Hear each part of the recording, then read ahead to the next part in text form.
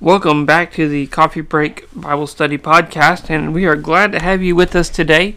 Hopefully everything has been going well. We know this week we've been having a lot of bad weather going on in the nation with the hurricanes and everything like that, but we're glad that you are with us today and that we can study God's Word.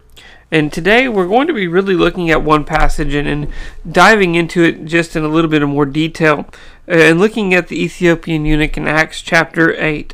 It's very interesting, this passage, and what takes place with him and the reaction that the Ethiopian eunuch has once he obeys the gospel. And thinking of that and reading over it and kind of mulling it over in my mind, looking at it, and especially in verse 39, when we think of the Ethiopian eunuch, he went on his way rejoicing.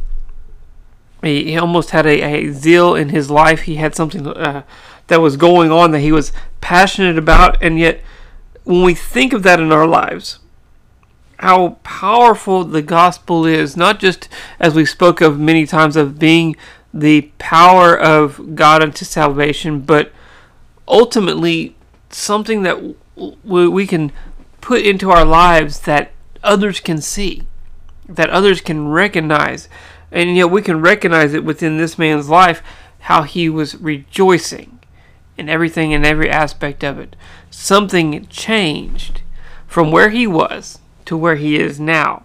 And how often it is we forget that joy that we have, and we forget what God has done in our lives, and how many times do we lose that zeal. And that's what we wanted to discuss a little bit today in this episode, is the joy that we have of being a Christian and the excitement that's there. And just as a note, as we kind of get started today, coming up in the next couple of episodes and in the next couple of ones that we're going to be doing, usually on Thursdays, what we're going to do is an episode where we're calling it the One Question. We're doing this series of classes at the Pickaway Church of Christ where we are studying one question. You know, everybody has those questions that just seem to jump out at them, that seem to control them. It's like, hey, what about this? What about that? And sometimes we don't ever get the answer to those questions. And hopefully what we can do with this is to look at those questions and see what is happening. And we're going to try to broadcast those and put those out on Thursday. That way, after we have the series, we can kind of recap on what has taken place in those studies. And our first one, like I said, why do bad things happen to good people? Why do bad things happen to good people? So look forward to that episode. Make sure to share that to others. That's coming up here on the podcast, and we're going to kind of recap that and go over it. We've been doing some very interesting studies there at Pickaway Church of Christ. We just finished a study about traditions, things that people have said in the past or done in the past, and why were those things done or said. And so that's kind of where this idea came from for this next series, and what a great lesson it is for us. Why do bad things happen to good people, or why do good things happen to bad people, vice versa?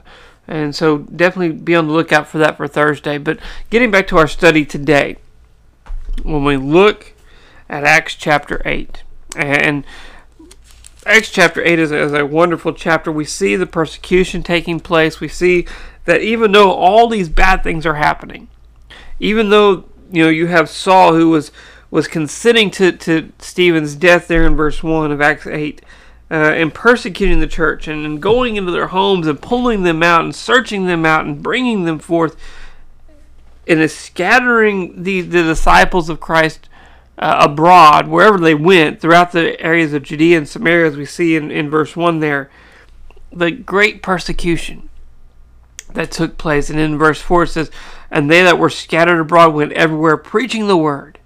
And here's Philip going down into Samaria and preaching Christ unto them. And we know what happens there with Simon the sorcerer, seeing that they lay hands on him, wanting that gift. But yet, if we start there with that mentality, especially of Philip, especially of those that were being scattered abroad, what drove them? What driving force must have been in their minds to go forth wherever they went, where even though they were being persecuted, even though they were being chased down by this man named Saul, even though they were being hunted down in a sense, they continued to proclaim Christ. Wherever they went, proclaiming the word, preaching the word, heralding it to others that they came in contact with. What drove them? What driving force was behind their mentality to continue this, even though things were difficult, even though things were hard, even though things didn't go the way that they wanted it? They proclaimed the truth. They proclaimed it. They kept going. They never stopped. And some will say, well, they had a zeal. Some would say, well, they knew what Christ had done for them. And I often think of today, how often it is we lose our zeal. We've seen it before where people would say, hey, here's the opportunity. The door is open. The field is ready. Go spread the seed. And yet people will say, well, no, I can't. There's no zeal there. There's no joy in proclaiming the gospel. There's no joy in proclaiming what Christ has done for us. There's no joy in what God has put for us, the opportunities that He's put before us, the blessings He's given us, and how often it is we take those for granted and we forget what God has done, and how sad that is. And yet when we look at this Ethiopian eunuch, and look at Acts chapter 8 with me, if you have your Bibles open there, and read along with me, Acts chapter 8, starting in verse 26. And we're going to read through the rest of this chapter and kind of look at it in detail of what happens to this Ethiopian, and why he rejoices at the end of this, and how he went on his way rejoicing. Starting in verse 26, it says, "And the angel Lord spake unto Philip, saying, Arise, go to the south unto the way that goeth from Jerusalem unto Gaza, which is desert. And he arose and went, and behold, a man of Ethiopia, and a eunuch of great authority under Candace, queen of the Ethiopians, who had charge of all her treasure, had come to Jerusalem for to worship, was returning, sitting in his chariot, reading Isaiah the prophet. Then the Spirit said unto Philip, Go near and join thyself to this chariot. And Philip ran thither to him, and heard him read from the prophet Isaiah, and said, Understandest thou what thou readest? And he said, this is the Ethiopian eunuch said, and he said, How can I, except some man should guide me? And he desired Philip that he would come up and sit with him. And the place which he read was this: He was led as sheep to the slaughter, and like a lamb dumb before his shearers, so opened he not his mouth. In his humiliation, his judgment was taken away. And who shall declare his generation? For his life was taken from the earth. And the eunuch answered Philip, and said, I pray thee, of whom the prophet this? Whom speaketh the prophet this? Of himself, or of some other man? And at the same scripture, then Philip opened his mouth and began at the same scripture, and preached unto him Jesus. And as they went along their way, they came into a certain water, and the eunuch said, See, here is water. What hindereth me? What doth hinder me to be baptized? And Philip said, If thou believest with all thine heart, thou mayest. And he answered and said, I believe that Jesus Christ is the Son of God, and that he commanded the chariot to stand still. And both he and they went down both into the water, both Philip and the eunuch, and he baptized him. And when they had come up out of the water, the Spirit of the Lord caught away Philip, that the eunuch saw him no more, and he went on his way rejoicing. Now you think of that. I mean, that's a long passage to read there and to kind of examine, and we kind of know what took place there, how this Ethiopian heard the gospel proclaimed, how he was on this road going to Gaza, how Philip ran to him, proclaimed the gospel to him, began to preach Christ to him from there in that spot that he was reading from Isaiah 53. Yet something changed in this man. Something realized in this man. He said, look, I see what has taken place with Christ. I see what he's done in his life. Here's water. What hinders me? What's holding me back from being baptized? What's holding me back from being washed in the blood of Christ? There was nothing. He says, if you believe it, if you believe with all thine heart, thou mayest. And he makes that good confession of Christ being the Son of God. How powerful that is. How wonderful that is. And yet, he went on his way rejoicing. Very, very short end to that synopsis and to what has taken place here. He went on his way rejoicing. This man found something. There was something that Philip taught him, that he heard of Christ, of salvation, of how to obtain salvation. There was something that when he was baptized, he went away rejoicing.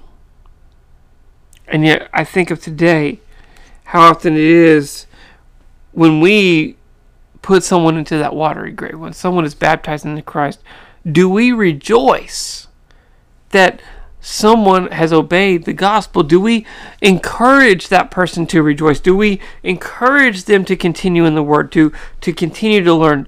Just as we see at this Ethiopian eunuch, he went on his way rejoicing. He knew what had taken place. He knew that he was saved.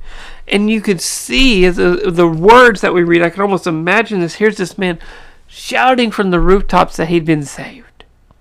What he has done. What Christ has done as he went on his way. What he must have done when he got back to Ethiopia and he was under Queen Candace the Queen, and what he would tell people, saying, look at what I've done. Look what Christ has done for me. Look at what is there. The excitement that was there and how powerful that would be. Yet, what about today?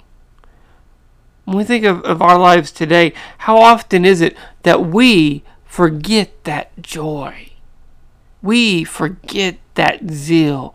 We forget that passion that Christ has given us. How wonderful it is when we obey the gospel, the feeling that we get to know that our sins are washed away, that we have obtained salvation through faith, that by that unmerited favor, that grace of God, that he has given it to us, that we have laid hold of that eternal life, that our sins are no more. We forget that zeal. We forget that joy, that feeling that it's all gone. That weight that's been lifted. And then we need to ask ourselves, has that weight been lifted? How often it is, do we hold on to it? Do we forget what God has done? And the weight of sin comes back onto us and we start to think, well, maybe I didn't do it right. Maybe there is no joy there. And yet there should be. And you think of the fruit of the spirits. The fruit of the Spirit, one of those is joy. Having joy. And how powerful that is to know that Christ loved us enough to give us his only begotten Son. As we see in John chapter 3 and verse 16. To know that Christ went to that cross. That he came to this earth and walked among men. That the Word, as we see in 1 John 1, or in John 1:1, the Word that was with God and was God in 1:14, that walked among men, that became flesh, that died for our sins, so that we could be redeemed. Should we not be wanting to shout that from the mountaintops, to proclaim it to everyone that we come in contact with, to show them the joy that we have? We should. If we go to Romans chapter 10, and kind of keeping in that idea of having this zeal, having this joy, think of this for a moment. Here's a man, as Paul writes, starting in verse 10, says, or chapter 10, verse 13 of Romans. It says, "For whosoever shall call upon the name of the Lord shall be saved. And how shall they call on him in whom they have not believed? And how shall they believe in him whom they have not heard? And how shall they hear without a preacher? And how shall they preach except they be sent? As it is written, how beautiful are the feet of them that bring the gospel of peace, and bring glad tidings of good things." That bring glad tidings of good things. The gospel is good news. It's wonderful news. It's powerful news. It's excellent news. It is so wonderful to know what God has done for us. And yet, as we see here, we have to proclaim it. We have to herald it. We have to show it, what God has done for us. And yet, how often it is we forget that. We turn away from it. We don't want anything to do with it. And yet we think of that as we go throughout the week. And again, let's show that rejoicing. Let's prove it. Let's see it. Not just on Sunday morning, not just on Sunday evening or Wednesday night when we're in the church building, not when we're just around our family or our friends, but everywhere we go. Can people see the joy that we have in Christ? Can people see the love that Christ has for us? And as we go throughout the week, let's consider those things. Let's put those things into action.